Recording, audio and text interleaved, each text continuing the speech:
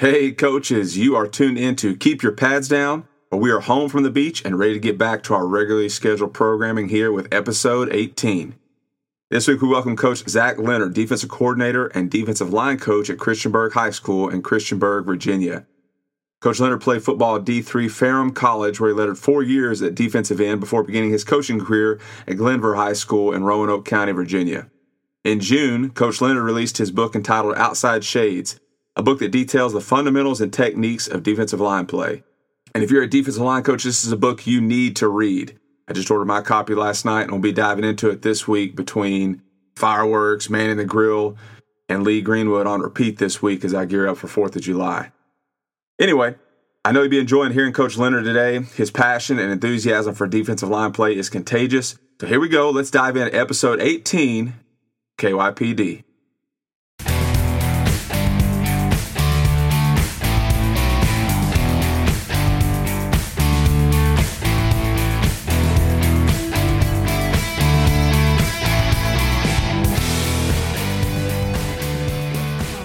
Coach Leonard, it's great to have you on today representing the great state of Virginia. Looking forward to talking some D-line play with you today. Thanks for having me on, Coach. Well, you got to start out by talking to us because I'm sure, well, for me, I'm speaking for me, I've never set foot in the state of Virginia. I hear it's a great place. My dad lived there for a little bit when he was a kid. I had a friend go to VMI out of high school to play soccer. Other than that, and Virginia Tech and Virginia, I really don't know anything else about the state. So start off by filling us in a little about the state of Virginia and high school football there and your experiences growing up. All right. Well, the first thing you got to know about Virginia is the weather. I mean, it's pretty crazy. And that relates to football, obviously, but you'll go from super, super hot, 90, 100-degree weather. A few days later, it can be back down to the 60s. You have to deal with snow. We get all the seasons, so it's an interesting problem, but it's something I love. I just love having all seasons. I mean, it's awesome. But when it comes to high school football, it's an interesting place because, up close to D.C. and Richmond, Virginia Beach, those areas, it's actually a very heavily populated place, very big cities and stuff like that. But then where I live, Southwest Virginia, it's really small and spread out. And the football kind of goes with that as well. So there is a ton of athletes up north. But the cool thing is the part of Virginia I live in, we have a lot of really good football coaches. And our football program still competes, and win state championships for this area every single year. So it's kind of an interesting place with that. It's a diverse football state, I'd say. Yeah. How do the classifications work? Do y'all have, does it go on from 1A up to 5A, 6A? How does that work? Yes, sir. It goes all the way up to 6A. It was 1 through 3 when I played high school football, but the interesting thing was they just kind of split those 3 classifications into 6. If you're including my 8th grade year, we had 4 different head coaches in 5 years. Oh, wow. So, when I got to, it was crazy. So when I got to college, it was really nice to have that consistency. You're building, you have a program, you're with the same group of, you're with the same group of guys. So it was kind of like that high school experience that most people have, but I didn't get that in high school. Yeah. So I just love college football. The other part is I really fell in love with the technique side of football. You know what I mean? And playing defense in high school, a lot of times they just line me up and would say, all right, from here, go get the ball, or, something like that. You didn't really get to buy into the technique, and I soaked that up like a sponge when I was a fan, and I just loved it. That's my playing experience. Well, so at that point as a player, did you always know that you wanted to be a coach, or was that something you realized later on? I for some reason, I just always knew I wanted to be a coach. My mom talks about this literally all the time. She brings it up that in 2nd grade, we had to do a project on what we wanted to be when we grew up. And I just said, all I know is I want to be called coach. So I guess from that point on, I always knew. Well, did you have people or coaches or guys in your life who sort of influenced you or pushed you in that direction, or that you had in your life that you wanted to emulate? Oh, absolutely. I grew up, I was very lucky. I had a lot of great coaches around me. But growing up, one of the ones I was the closest with was Kevin Clifford. He actually was the wrestling coach at the local high school, but he was an assistant football coach at the time, and he would come out on his own accord to the rec football practices. So that's when I really met him. My older brother played for him too, and I wrestled for him all the way growing up. So I looked up to him the whole time. It was really cool. I got in ninth grade, and he became the head football coach. So I got to play for him for 1 year, but unfortunately, he had to leave that school. But the cool thing about that is it came full circle, and he actually hired me for my first football coaching job ever. Cool. So, so he definitely had a big impact on me. And then I had two coaches. All the coaches at Fairmont I loved. I mean, that's family. Cleve Adams was my defensive coordinator. He's now a head coach at Averett University. And Jim Hickam was my position coach. And I swear I turned into a sponge and wanted to learn everything I could from him. So I really was close to those guys as well. Well, so as you got ready to break into coaching, where was your first job? Glenver High School. So that's a two-way here in kind of Roanoke County, so kind of the outskirts of Roanoke. And I just substitute taught that first year, and then eventually got offered a special education job. Now, I'm a PE major, but, it was great getting my foot in the door. Honestly, if it was in a PE job, I'd still probably be at Glenver to this day because it was just a great school, great situation for me. But eventually I got a job in PE, which was, what I always wanted to do. So you kind of had to take that opportunity. Did you have ever one of those moments in your early coaching career where you had to go through something? It was kind of like a wake-up moment or maybe a rookie moment as a coach. As an example, for me, kind of the same thing. I substitute taught and volunteered at my first job. It's a really long story how I got that job, but it was I rode a cherry red scooter to practice every day and parked it behind the elementary school because I didn't want my players to see me. I just remember yelling way too much and knowing way too little about football. And thankfully, a coach pulled me aside and kind of calmed me down a little bit. But did you have anything like that or any stories like that where you kind of experienced some growing pains as a young coach? Absolutely. I think a lot of people do. I got kind of a funny story to go with it. So my first year, I was coaching only defensive end. Just kind of threw me in, but, with a little bit of a leash, obviously. And I had this one guy, and still, he's one of the most impressive football players I've ever been around. Just one of the toughest kids ever.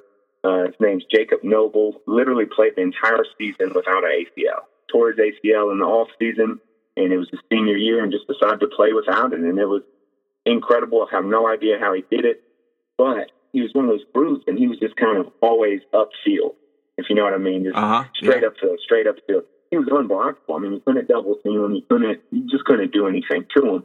But he limited his production because he was just upfield. He averaged probably 4 or 5 tackles a game for the first 5 weeks. And I just remember Coach Clifford kind of getting on me like, God, you got to get him down the line. And I was kind of at wit's end. I really didn't know what to do. Eventually, I guess I got lucky because it finally just clicked for him. And the kid started averaging, 10 to 12 tackles a game for the last part of the season.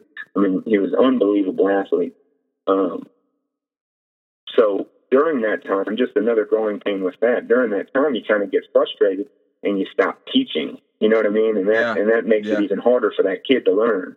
So that was kind of one of those situations where I had to kind of step back and say, hey, if this kid's not getting it, it's on me. I got to figure out what I'm doing wrong.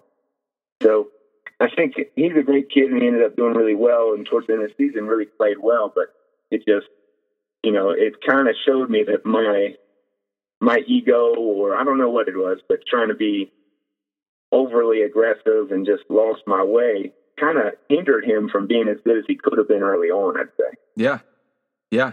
Well, I think we all have those moments. We could go back and look. I think sometimes about the drills that I used to do with my guys, and I know if I went back and watched myself when I first got in it, and I haven't been in it that long, but I can't imagine. I would be embarrassed to go back and see, I think, some of the things that I was doing early on. Well, talk to us about where you are now, your position, your school. Tell us a little bit about that. All right, so I'm at a 3A school, Christiansburg High School. So you mentioned Virginia Tech. Virginia Tech is in Blacksburg. Christiansburg is the neighbor to them, basically. Okay. So we're going into our third year here. I'm the defensive coordinator. I came with a guy I worked with at Denver. We were really close there, and he thought enough of me to invite me. He's just a fantastic head coach to work for. He's just been great. So I coach defensive line, and I'm the defensive coordinator, which is a little weird, but that kind of gives me a plug for a good friend of mine, Irvin Buchanan, I coach with. He also coaches defensive line with me, and he's a young coach, but he's so reflective, asks great questions, and really has helped me improve helped us improve our drills over the past few years. It's been incredible, and he also frees me up to kind of go look at the Pascal stuff sometimes and go help another coach when I have to. So he's really been a lifesaver for sure. Well, let's talk about that really quick, because you said, it's kind of weird that a defensive line coach, defensive coordinator, that's probably true. Most of the time, defense coordinators are coaching backers, or they're coaching the back end, especially today with offenses chunking the ball around the field. What are the challenges of being a defensive line coach / defensive coordinator? Well, the biggest one is kind of what I just talked about, is just not being a part of everything all the time, if that makes sense. Yep. Most defensive coordinators want to be a linebackers coach or maybe a safeties coach because they get to be a part of inside. They get to be a part of Pascal. They get to be a part of teams, so they have their eyes all the time. So you have to be very trusting. Luckily, I got some great guys I work with, and we take a lot of practice and we have conversations about what's going on, and they're just incredible men to work with. So I'm really lucky there. But I'd say that's the biggest challenge. For me, working my way to a defensive coordinator, the biggest challenge was learning that back end stuff. When you got your hand in the ground the whole time, I know how they fit in run fits. Run fits are the love of my life, besides my wife. So I love working run fits. I love thinking about those. But it was definitely a struggle fitting that back end stuff to what I do and going through that process coming from a defensive lineman. But everybody has that for some part of the game, I feel like. Right. Well, then on the inverse side of that, what are the benefits of being a defensive line coach that's also a defensive coordinator? I don't know if there's anything specific that makes it way better, but I think it's a unique perspective, just because I know how important those guys are and how they fit into everything. You get, and no offense to anybody, but sometimes you get those guys who are back-end specialists who are only thinking pass games, pass coverage and stuff like that don't really understand how their guys fit into the run game. And they want to put a coverage in, but not match it with the front or not match it with what's going on up front. So I have a good, solid understanding of how that has to fit in.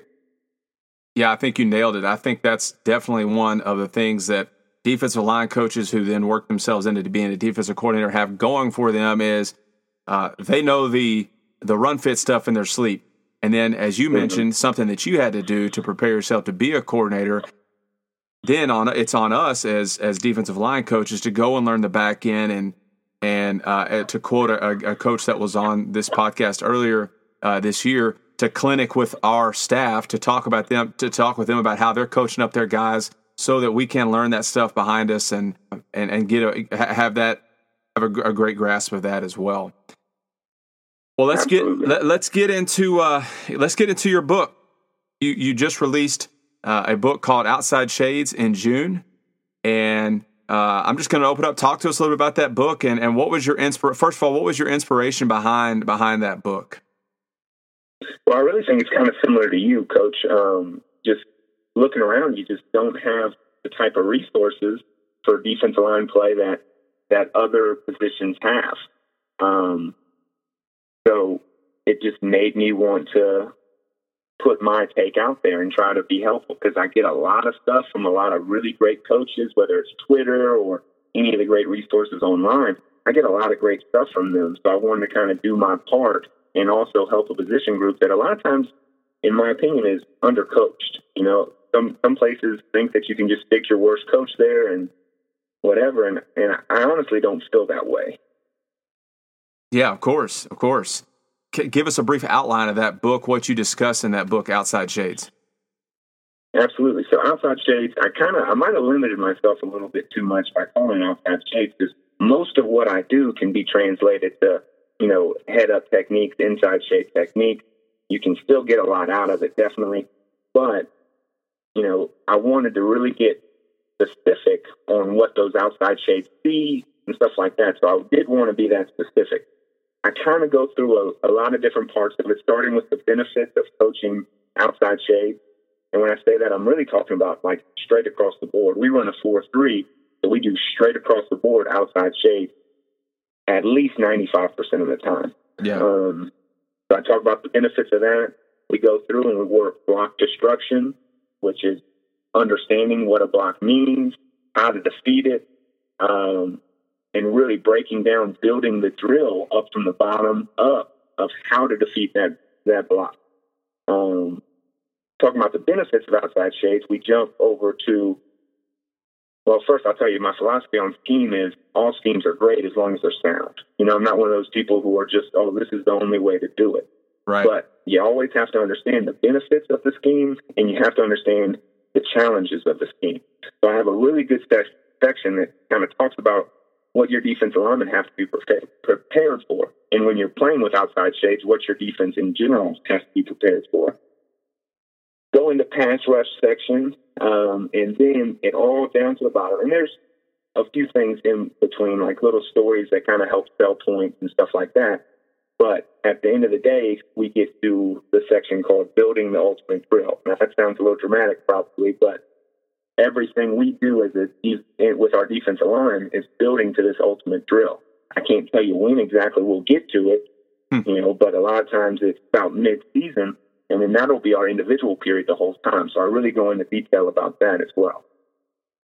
Well, we're going to jump into the meat of the book here in a second, but I want to ask you this because this is in you mentioned in the synopsis of the book or the summary of the book that as high school coaches, we coach whatever walks through the door, and that it's really paramount for us to be able to develop players, to take these kids when they're freshmen and to develop them into something. And I think that's especially true for defensive line because sometimes the defensive line can be like the island of misfit toys. You get a linebacker who's not quite athletic enough or can't cover or can't move around in space.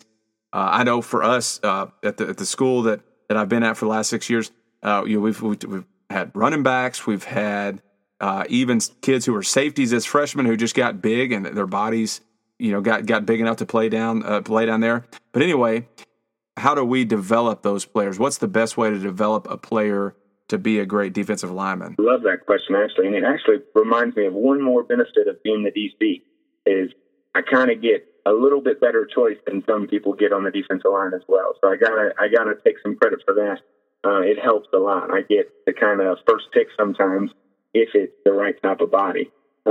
Yeah. But number one thing is stuff that has nothing to do with defensive line play, obviously. Number one is training their bodies and their character. I really think if a student is in your program for 4 to sometimes 6 years, if you get to start working with them in the weight room when they're in middle school, they should come out of your program. They should be strong. They should be coachable, and they should be a better person because of being in your program. That's just honestly how I feel. And those characteristics make better football players in general. Now, that's not specific to defensive line, but in general, that makes them a better football player. Yeah. The other piece of that I kind of mentioned earlier is I believe in great technique. I want my players to strive for mastery. Now, will they ever get there? Probably not.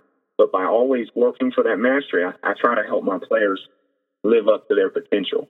And that's what it is for me all the time. You hear these guys that talk about not being results-based, but, I definitely am not. I'm going to look at the film at the end of the day, and I'm going to judge how I feel about the game by how we actually played, not necessarily the score.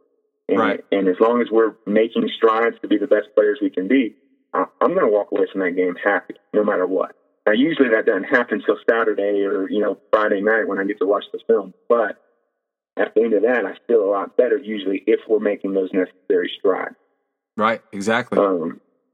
But with the technique, when you want to build mastery, that's a huge goal. If I'm asking these kids to be the best that they can, that means that puts a lot of pressure on my coaching as well. My philosophy on that is we start really, really small. Some people would come in and say that's the most ridiculous drill you've ever seen. But I start very small, I build confidence, and I progress through the entire season. So that'll lead me to the ultimate drill later. But at the beginning of the year, my individual is easier than group. I make it that simple where they're mastering little techniques that translate onto the field. And then by the end of the year, individual is the hardest thing we do, because you're getting the best competition. You're seeing all the different blocks. You don't have any down and distance. You don't have any keys that kind of tell you what's coming. So you have to really be on your P's and Q's. So that's kind of my transition throughout the season. Start really easy, really small, build confidence, and make it as progress and progress and progress. Coach, as you're going through, I think that you mentioned something that I think is really important, and I know it's a challenge for me. Is that you said you start off really small, really slow in order to build confidence with those guys. And I think the big thing that I know that I got caught up with as a young defensive line coach is, you have things on your list that you want to cover that day or that you want to cover that week. And so you want to get through those things as fast as you can, because then you feel like you've done something. When you don't, and I think too many times, and I'm talking to myself here, we don't spend enough time on the foundation, kind of like what you're talking about. And if we neglect that, then we're really putting ourselves in a tight spot as the season progresses, because then it's really hard to go back in week 8 and start and harping on fundamentals and doing some things and trying to do some of that foundational stuff. And then you've hamstrung yourself as a position group. And so I think that's key that you mentioned. That's a key thing that you mentioned, that really got to start small and progress and build and not move on until those guys have mastered that skill and it's looking like the way you want it to look. Absolutely. And the hardest thing about it, it's starting to get easier. Like I said, this is year 3. So that part's starting to get a little easier because they kind of know a lot and we can progress faster. Exactly. But year 1, that was terrible. Yeah. I mean, I'm working basic stuff and we're playing games.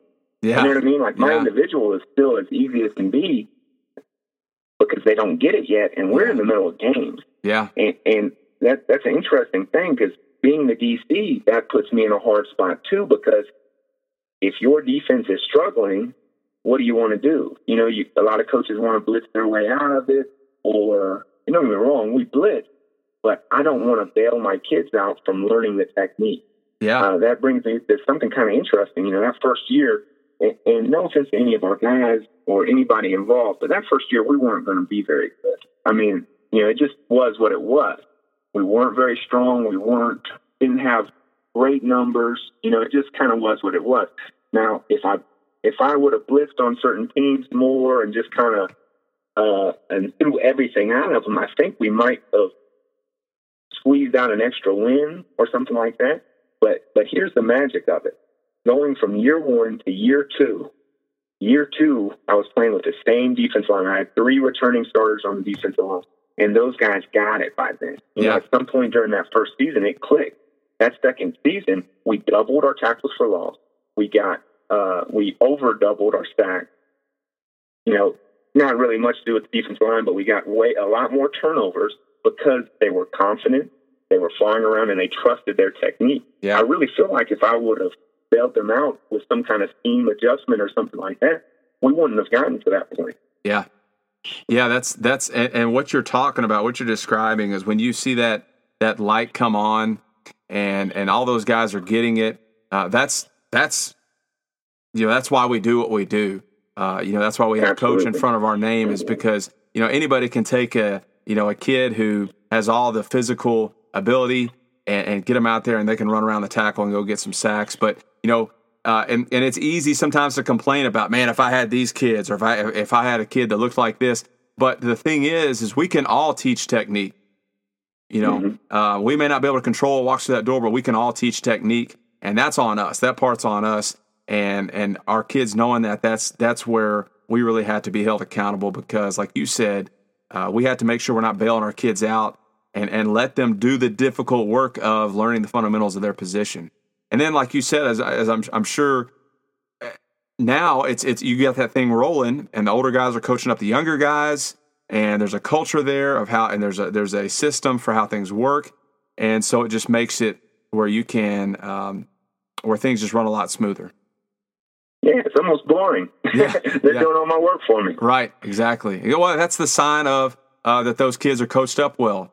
because that stuff's consistent and they know what to expect, and then they've built up their confidence. So that's great stuff. Absolutely. And I love what you brought up about, like who you're coaching.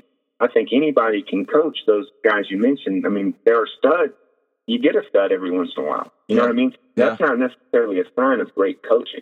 Right. It's when you start bringing, in my opinion, great coaching is bringing everybody up a level. You know what I mean? Everybody should be improving. You should see that progression with everybody. Now, everybody's not going to be on the same level. But they should all be trending up, if that makes sense. Oh yeah, perfect sense. That's a great point to mention. That if that kid's a 4, man, find a way to get him to a 6. That's it. And if that kid's a 9, get him to a 10. Well, a good sign for us this year, I think. I mean, we lost.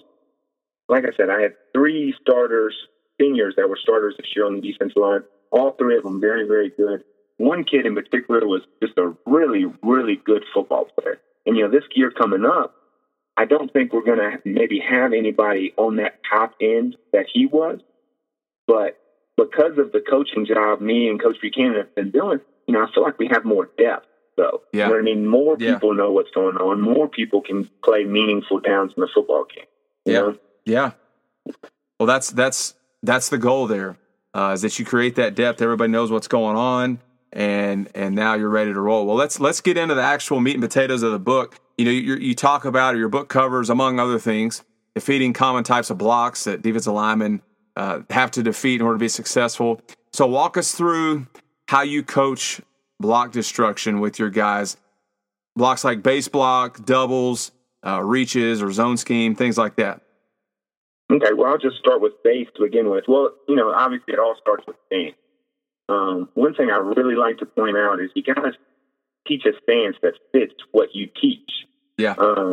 I've seen, coaches have talked to me before around here about their guys getting kicked out and, getting too far upfield.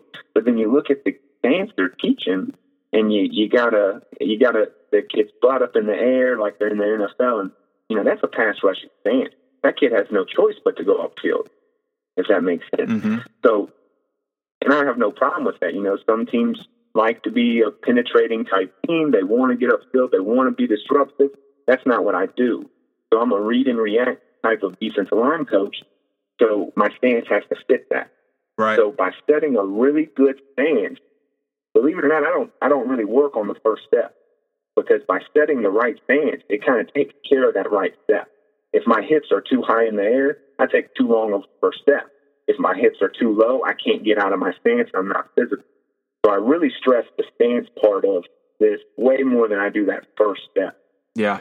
So that's where it all starts. Let me pause you right there, because being a read and react defensive line, you talked about your stance. So how do you coach? Or does that mean, or do you have your guys getting like in a more of like a frog stance, or how are you coaching stance specifically?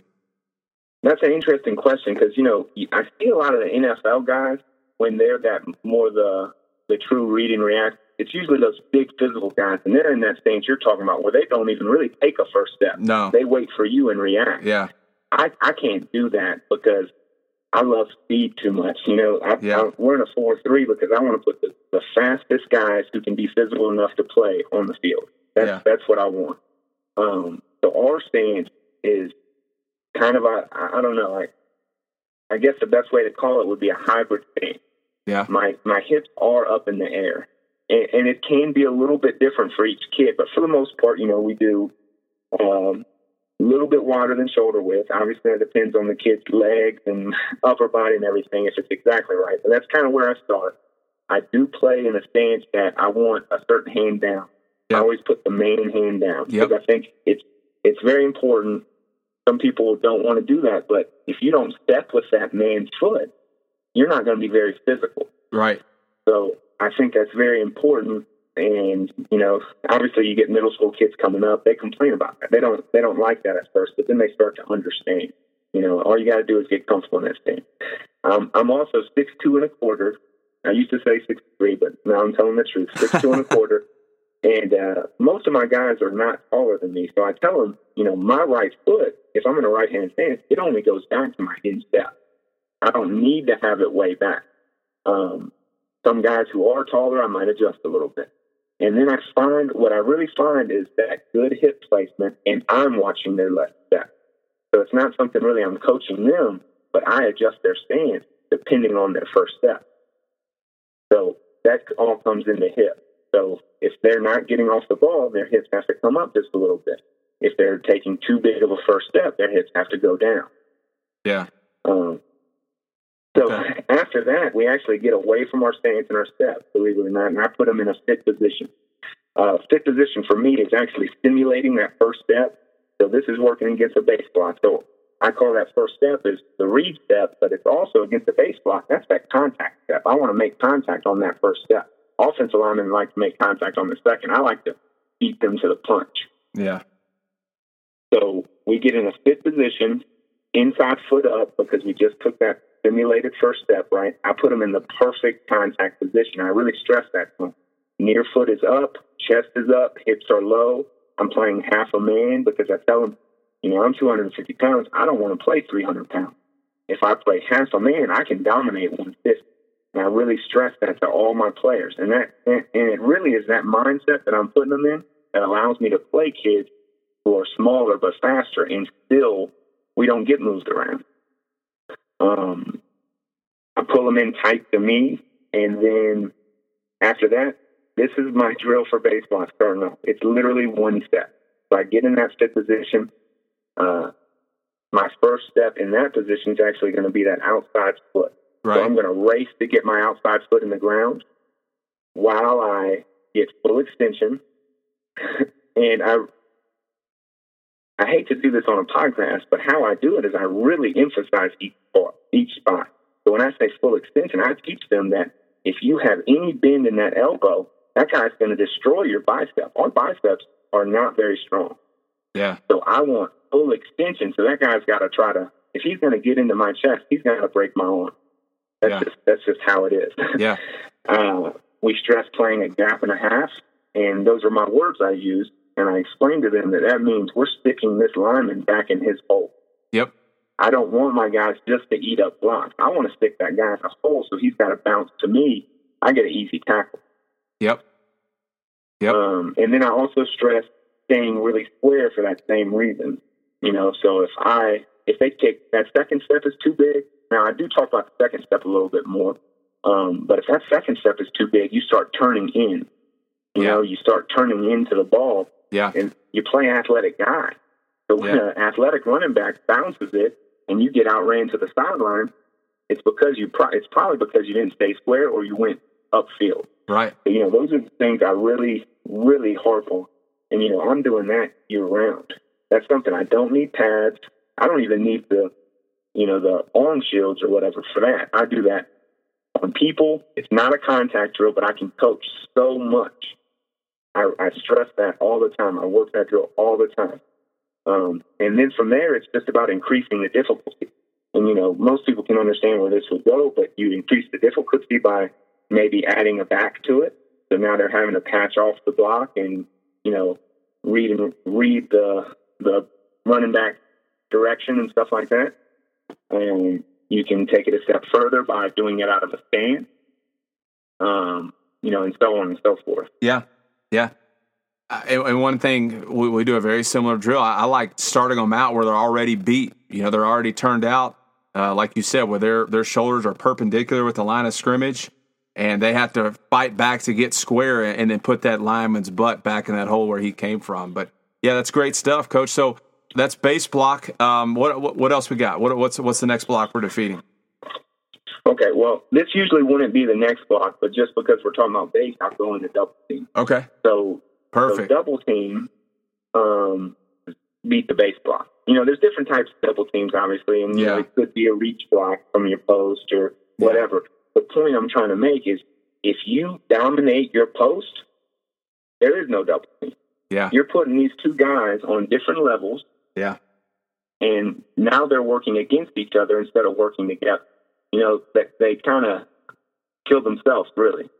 Now, that's a perfect situation, though, and we do get there. I really think our guys, for the most part, get to that point to where they understand that all I got to do is beat this base block, and I'm in good shape. But we do teach a way to defeat a block when you're not in the best of situations.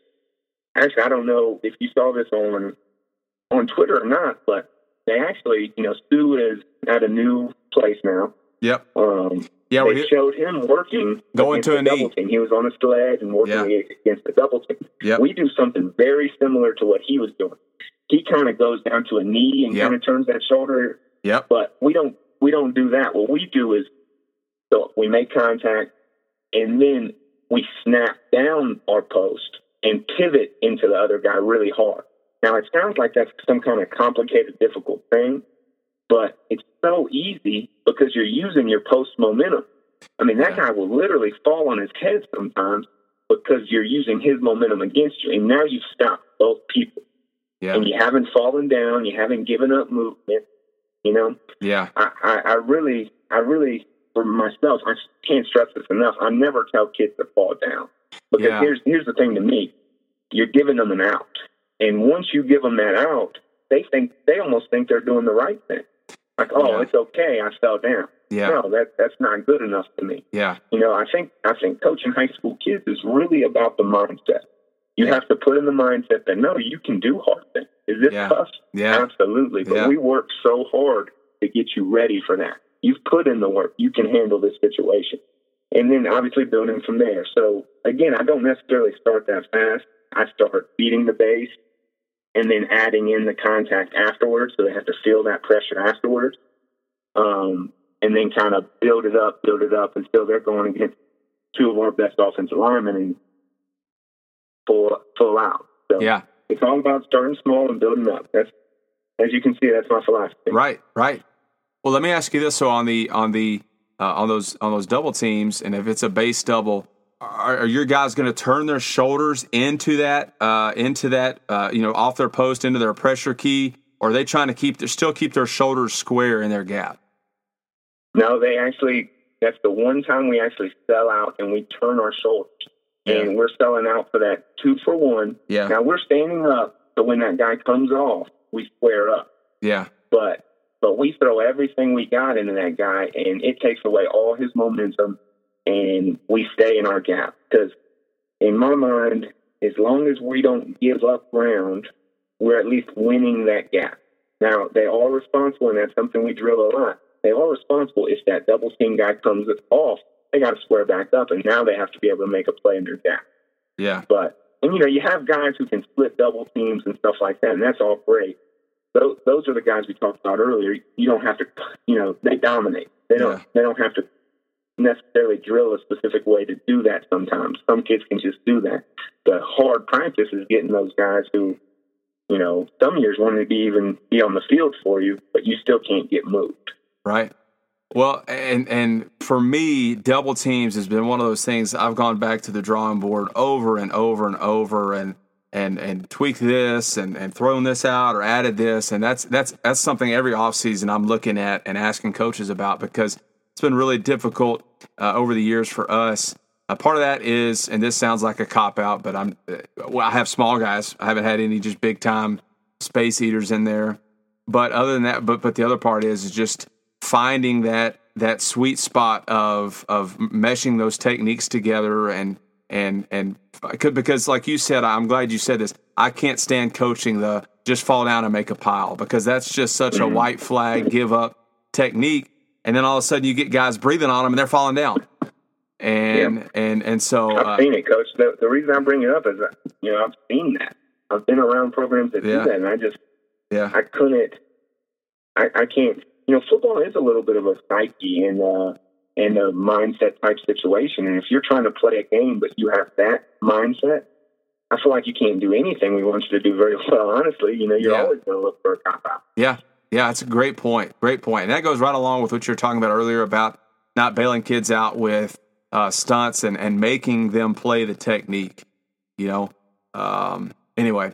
Well, the cool thing about that is too, and we had more success with our stunts when we did do it this year. Our stunts and our blitzes from here and there. They're so much more successful because teams are worried about us playing technique. They expect us to get hands on every single play. So now I can mix in a few big plays and get them off guard. Yeah, if that makes sense. Oh yeah. It all builds on itself. I mean, you're not going to be a great blitzing team if you don't have the foundation of fundamentals in place. You're not. You might Absolutely. hit lightning in a bottle every now and then and surprise someone, but consistently, you're not going to be a great defense without fundamentals. And fundamentals aren't they're not fun. It's monotonous. It can sometimes be just mind-numbing, but it's the thing. I mean, you have to be able to do that. Otherwise, it doesn't matter how good you are. That stuff's going to catch up with you somewhere down the line. Okay, so we got. I'd love to add something to that. Yeah, go ahead. Go ahead. Because I completely agree with you, Coach. That's the hardest thing for my older kids get it.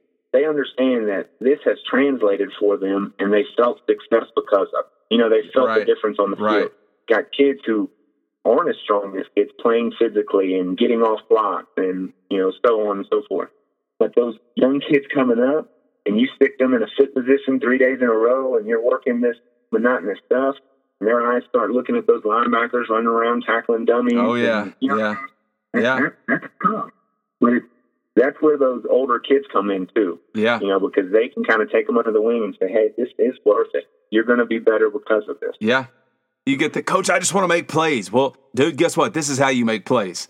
This is, if you'll just listen to me and trust me, by the time you're a sophomore, junior, senior, you're going to be making a bunch of plays and be putting your arm around my neck, thanking me that I didn't just sit there and blitz you all the time and then that's all you know how to do when you're a senior. Is it's like a cheat sheet. I know it might sound silly, but this stuff gets me excited because again, I had no technique going into college. Nobody had taught me about what blocks meant and stuff like that. I get into college, and now I'm like, man, this offensive lineman is literally telling me where the ball is going. Yeah. It just makes you play so much faster. Yeah. Great stuff. I mean, that's it. And that's not any groundbreaking or earth shattering hot take there. But it always will be. It always will be about technique, about fundamentals. Okay. Well, let's move on. So we talked about base and doubles. What about reach blocks, zone? We get a lot of that down here. How are you defeating those? Just fighting pressure. The funny thing is I spend so much time working on. We squeeze and spill, so I don't know if I mentioned that yet or not. So the hardest thing for us is down block. Yeah, because I want squeeze and spill, and we are spelling out. We're taking away that inside gap. Yep. So we spend so much time reacting to that block that honestly reach is easy. Yes. I know that sounds crazy, but it's so much easier because we have the advantage. We're squeezing a block that has a half a gap advantage on us. And we're still squeezing that flat down the line. We got to get great hands on it. So when you're talking about a guy who's trying to get your outside shoulder and you already have the advantage, you take that first reach step, and now this is easy money. The hardest thing about that is when they do get reached. Yeah. Because initially, any good offensive lineman will at least get the head up on. You know what I mean? Yeah. A great offensive lineman might even beat you a little bit. But the thing is, you have to fight that pressure. So, we work the push-pull method. We're feeling that pressure out there, get a good extension with that left hand, or that outside hand. I'm sorry, I'm thinking from a shade to the left. Yeah, I got you. So with that outside hand, I'm getting great extension. And one thing that it feels like I always have to overemphasize, and you wouldn't think it would be that way, but our guys get so focused on block that they forget that they got to go make a tackle. Yeah. We're not just beating a block. I got to get out here and make the tackle on this running back. So we always work with a ball carrier, and we always work it zone style. So, I think the full-on sell-out reach block, those are sometimes a little bit easier. The harder part is when you're beating a reach block, and all of a sudden they flip the pressure on you, and now it's a base block, and you're getting based out. Yes. So we always work at that style, and we start off slow. We work reading that pressure and then turning and fighting the opposite pressure. Because, if you're just running, you're making an inside hole bigger if you're just treating it like a reach, even when they start to block. So that's something very important we do, always reading that pressure. But yeah, I guess it's strange, but that becomes the simplest block for us. Yeah, of course, you're right. And if you're coming off and attacking, then really, like you said, that reach block takes care of itself. Mm-hmm. And, with the school where I have been, we're same thing. We are a squeeze and spill team.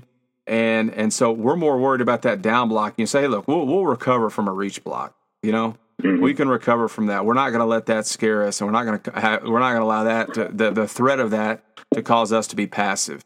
Absolutely, and it's only bad if you backdoor. You know what I mean? Yeah. As long as you're fighting that pressure all the way down the line, you know, some people get reached initially and want to backdoor it, and now you've cut off everybody. Yeah. You know what I mean? You've cut off that flow completely.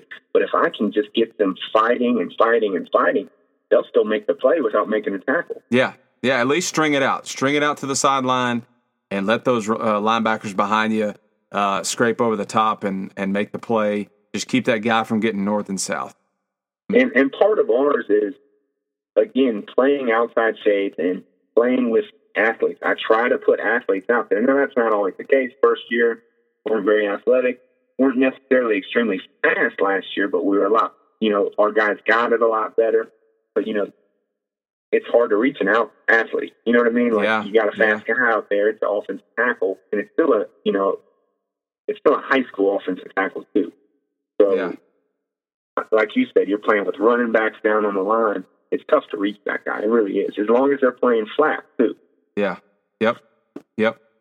Well, let's move into the other topics that your book covers. Talk to us. Walk us through some other things that you cover in your book, Outside Shades.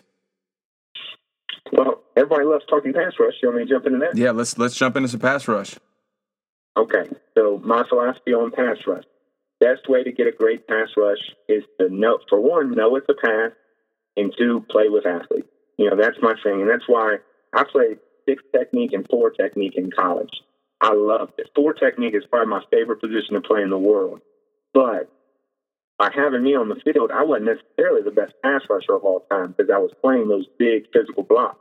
Mm-hmm. By playing 9 techniques and stuff like that, I feel like I can get better natural pass rushers on the field. So that's one reason we do that. And then knowing it's a pass is, for one, stopping the run, right, on rundown. But our pre-snap reads are very important to us. Just to mention them really quick, obviously down and distance. And a lot of these depend on the team you're playing for sure. Yeah. So, you know, scouting report and stuff like that. But down and distance, situational, what do they like to do in certain situations? Maybe sudden change. You know, obviously formations and personnel, O-line stance and their split, and even the O-lineman's eyes. And I feel like that's one that people don't, you know, when I say that, people are like, what are you talking about? But you can read an offensive lineman's eyes, and if they got their eyes downfield on a linebacker, a lot of times it's a run play. They're thinking about picking up that kind of thing. So you can kind of get tendencies on that too. Now that one's a little bit less, but when I know it's a pass, it's hard to pass block somebody who knows it's a pass. Right. And that's a big part of us is picking out those situations. Next thing is changing their mindset, because again, it's hard to get a great pass rush when you are thinking stopping the run first. So I got to change that mindset. So that involves changing their alignment. For a lot of the guys, it just means, you know, widen them out a little bit, getting that offensive alignment in a little bit more space. Changing our stance, getting into one of those pass rush stance, which for us is mainly just let's pick our hips up a little bit and drive our knee on that first step and really try to get vertical. Yes. And then the last part for our pass rush, and you know, it's simple, but I like to is having a plan. You know, I can't tell you how many times, you know, because we want to stop the run first, and I applaud that. I can't tell you how many times our guys will. And we're getting better. I got to give them some credit. We're getting better. But see a pass set and go straight to them and get hands on it. Yep. I'm like, no, that's not when we want to do that. So having that plan, so when you know what to do. So having a plan for us is, I know a lot of people teach a ton of pass rush moves. I like to teach, you know, more than a guy needs so that we can put them with the right things. Because some moves are more suited for a certain player. But I tell them I just want to have maybe 3 moves and learn how to plan with them and learn how to think and use them at the right time. Yep. I think that's very important. So it's kind of like a chess match. He should be thinking like, what did he just give me? What did his set just give me? Yep. What did I do? And how will he react now? So a quick example for that, if you've got a speed guy You got a guy who that offensive lineman has to be worried about his speed. That guy's going to start oversetting and getting really high in the stance. Right. Perfect time for a bull rush. You're taking a much smaller. Do you remember Daddy Nichols from Virginia Tech? I don't. Well, he was small. I mean, he was 220, and he did make it to the NFL, but that kid had a thick bull rush. And he's a grown man, obviously, now, so I shouldn't say kid, but he had a great bull rush. I went up and saw him in a spring practice, but the guys had to respect his speed so much that his bull rush was just devastating. Yeah. And then you have something to work off of that. So if you have those three moves and you work them well and you're constantly thinking, you're a nightmare for an offensive lineman. Right. I do have kind of a new thing that we're starting to work on this year, if you want to hear about that. Lay it on me. Yeah, let's go. So I don't know when this hit me, but you're watching all these one-on-ones and stuff on TV, and that's how we really were drilling our practice for pass rush stuff, is we were doing a lot of stuff with a quarterback who is non-existent, just standing in the pocket. Yep. That just doesn't make any sense. That's not how the quarterback plays that position. And the worst feeling in the world is you got a third and long because you just played great run defense. You're getting a great pass rush and really an unathletic quarterback steps up in the pocket and picks up an easy 10-yard rush. Yep. Maybe right through B gap. Yep. So what we've really been working this year is always reacting to the quarterback. So no matter what the pass rush, now we do skill acquisition, so we'll work moves. But whenever we're doing any type of actual drill, we'll teach moves, I should say. But whenever we're doing any type of actual drill, we're always going to have that quarterback, and our eyes should always be on him and always be reacting to him. So kind of how we've been working on that is we put him in a different fit position. So we call it passing fit position, very creative. So the offensive lineman will end up with hands on us. We're actually putting ourselves in a disadvantage, starting out compared to normal pass rush situations, because I don't want them to get hands on us. But I always stress to our guys from that position, I'll say, go. We have a quarterback, and I always stress for them to get vertical, because that's going to give us space both over the top, but also underneath. It just gives us space to work and gets us away from the other offensive linemen's help. So after that, there's not a whole lot of coaching after that. It's just reacting to the quarterback. So if that quarterback steps up, we have to get into that gap. I'm telling my guys they are responsible for a gap and a half, just like we are in the run game. And I think about it like this. If they have 5 offensive linemen, that's 6 gaps. We have 4 defensive linemen. We have to be responsible for a gap and a half. Mm-hmm. So I always make sure they're responsible for at least closing that inside gap when that guy starts to step up. So from that position, they're just reacting to him. If that guy stays in the pocket, they can't work past quarterback level, so they have to make a move, make a change or a bull rush or something from that point. But always stressing that we are reacting to that quarterback.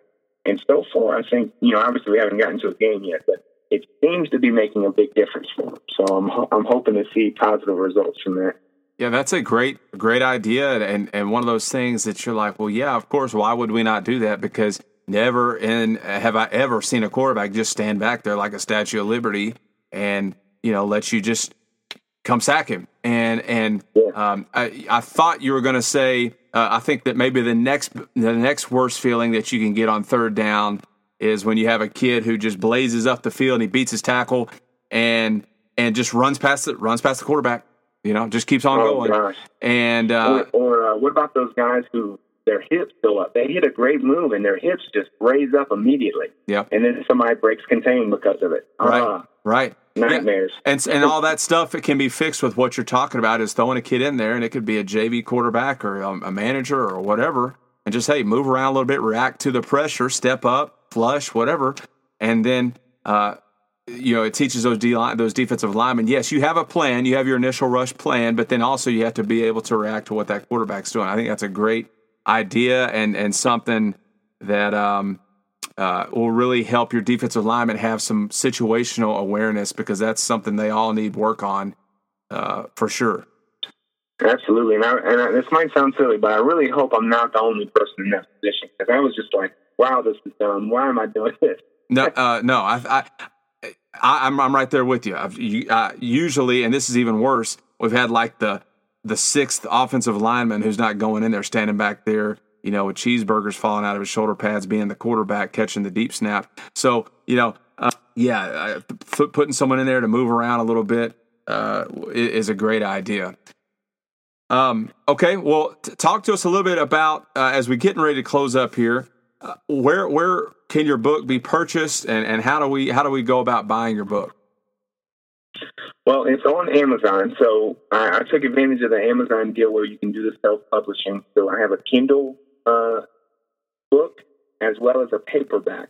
Okay. And they're both available now. The paperback, honestly, was a little bit more difficult. So it took a little while longer, about a week longer to get it out. I had to do some adjusting for the format. But they're both available through Amazon. I post a lot of links on it from Twitter. I know a lot of football coaches on Twitter, and I love keeping up, meeting with new coaches, kind of seeing what they're doing. You can definitely follow me on Twitter at ZLeonard54. And then I post links on there. I think it's probably my pinned tweet right now, so they can find it there. Yeah. And I also have my information in the book. I really like hearing from people about the book, what they think, questions, feedback, because at the end of the day, we're all here getting better. And that's what I want to do, is just continue to get better and help other people get better. So I consider myself a coachable person, so I can take feedback. You know what I mean? Right. Of course. Well, if there was some coach out there, defensive line coach or otherwise, who's wanting to do something, maybe it's write a book, maybe it's start a blog, maybe it's start posting stuff on Twitter, start putting their drills out there on Twitter. That can be a little bit of a nerve-wracking thing, because, you're going to get that feedback. Most of it will be positive, probably. Some will be, not so positive, whatever. But what would your advice be to those guys who are kind of thinking about doing that? Maybe it's writing a book, like I said, or doing a blog or posting things. What would you say to those guys? Well, I was 100% in that situation. I told you before, talking to you earlier, the writing the book happened pretty quickly. Now, the working on the pictures and stuff like that took a little longer, but a lot of it was I was just rereading it, double checking it, because I think I was nervous about putting it out in the open. And I will say it's very anticlimactic. It really is. It doesn't just start rushing in. It's a slow building thing. You gotta get word of mouth out there. So just put it out there and treat it like a learning experience. We always tell our kids to don't be afraid to put themselves out there, have a growth mindset so they can keep improving. And at the end of the day, the way I think about it, even if I didn't sell one copy, which I've sold more than that, I'm pretty happy about. All right, awesome. It's something to learn from, right? And you have to put yourself in these situations to get better at whatever you want to do. So even if I don't ever become, maybe the author I want to be, I'm getting better. Yeah. And we tell our kids that's what they should focus on. And they have to have real world examples of that. The other side of that is I'm not lucky enough to have kids yet, but for the people who have kids out there, you want them to follow their dreams. That you want them to put themselves out there and go after the things they really want in life. I think you have to be the example for those kids as well. So those would just be my two quick thoughts on it. Yeah, great answer, Coach. I guess to sum it all up, it'd just be, hey, dude, just do it. Just do it. And don't worry about it. Put yourself out there. Don't be scared. Well, now I'm going to try a new wrap-up question. Up to this point, it's always been about, what's one thing you're doing to get better, that sort of thing. As we're creeping now closer to July and getting later on in the summer, we're throwing that question out for now, okay? So I'm going to throw a new one at you. So here it is. What defensive lineman, living or not, college or pro, would you pay money to see play, and tell me why? Well, I told you earlier I played defensive end in college, but for some reason I think I have the mindset of one of those inside guys. I just love those big, huge, war daddy type guys. So I got two inside guys that I would just love to be able to see in person play. That's Warren Sapp and Sue. Just Sue because they're both really good at stopping the run, and they can both get pass rush. I love that. You know what I mean? They're Yes. guys you don't have to take off the field if you don't want to. Yeah. Their block destruction, I told you, I love block destruction. Their block destruction is unbelievable. Aaron Donald is fantastic. I love that guy. But Sue helped him out a lot, I think, because you just could not double team Sue. You know, he was making people right all across the field. Every highlight I see of Aaron Donald, I see Sue right there making a big play too. Yeah. So I just love those two guys. Well, Coach, thank you so much for coming on and talking with us. Coaches, make sure you go and check out Coach Leonard's book, Outside Shades. The link to that, to where you can go and look at that at Amazon, will be in the show notes. So check that out. Also, make sure you follow Coach Leonard on Twitter. Coach Leonard, good luck to you the rest of the summer, and good luck to you this upcoming season. Thank you so much for having me on. I really enjoyed it. Great stuff from Coach Leonard today. Make sure you follow Coach Leonard on Twitter, and also be sure to pick up a copy of his book. You'll be glad you did. Also, Coach Leonard's contact information and the link to his book are in the show notes of this episode, so be sure to check that out. Well, coaches, have a great 4th of July. Let's all remember that we do live in the greatest country in the world, and that is thanks to the men and women who are serving in our armed forces and those who have given their lives so that we can enjoy the freedoms that we have today. Speaking of veterans, make sure you check out next week's episode of KYPD, where we once again bring on a guest who is not a football coach, but one of the most influential people in my life personally, and someone I know you'll enjoy listening to. So that's a plug for next week's episode. Make sure you check it out. Our quote of the day comes from Lou Holtz, and it is, "Everyone goes through adversity in life. What matters is how you learn from it." Have a great week and a great 4th of July. But remember, until next week, God bless America, and keep your pads down.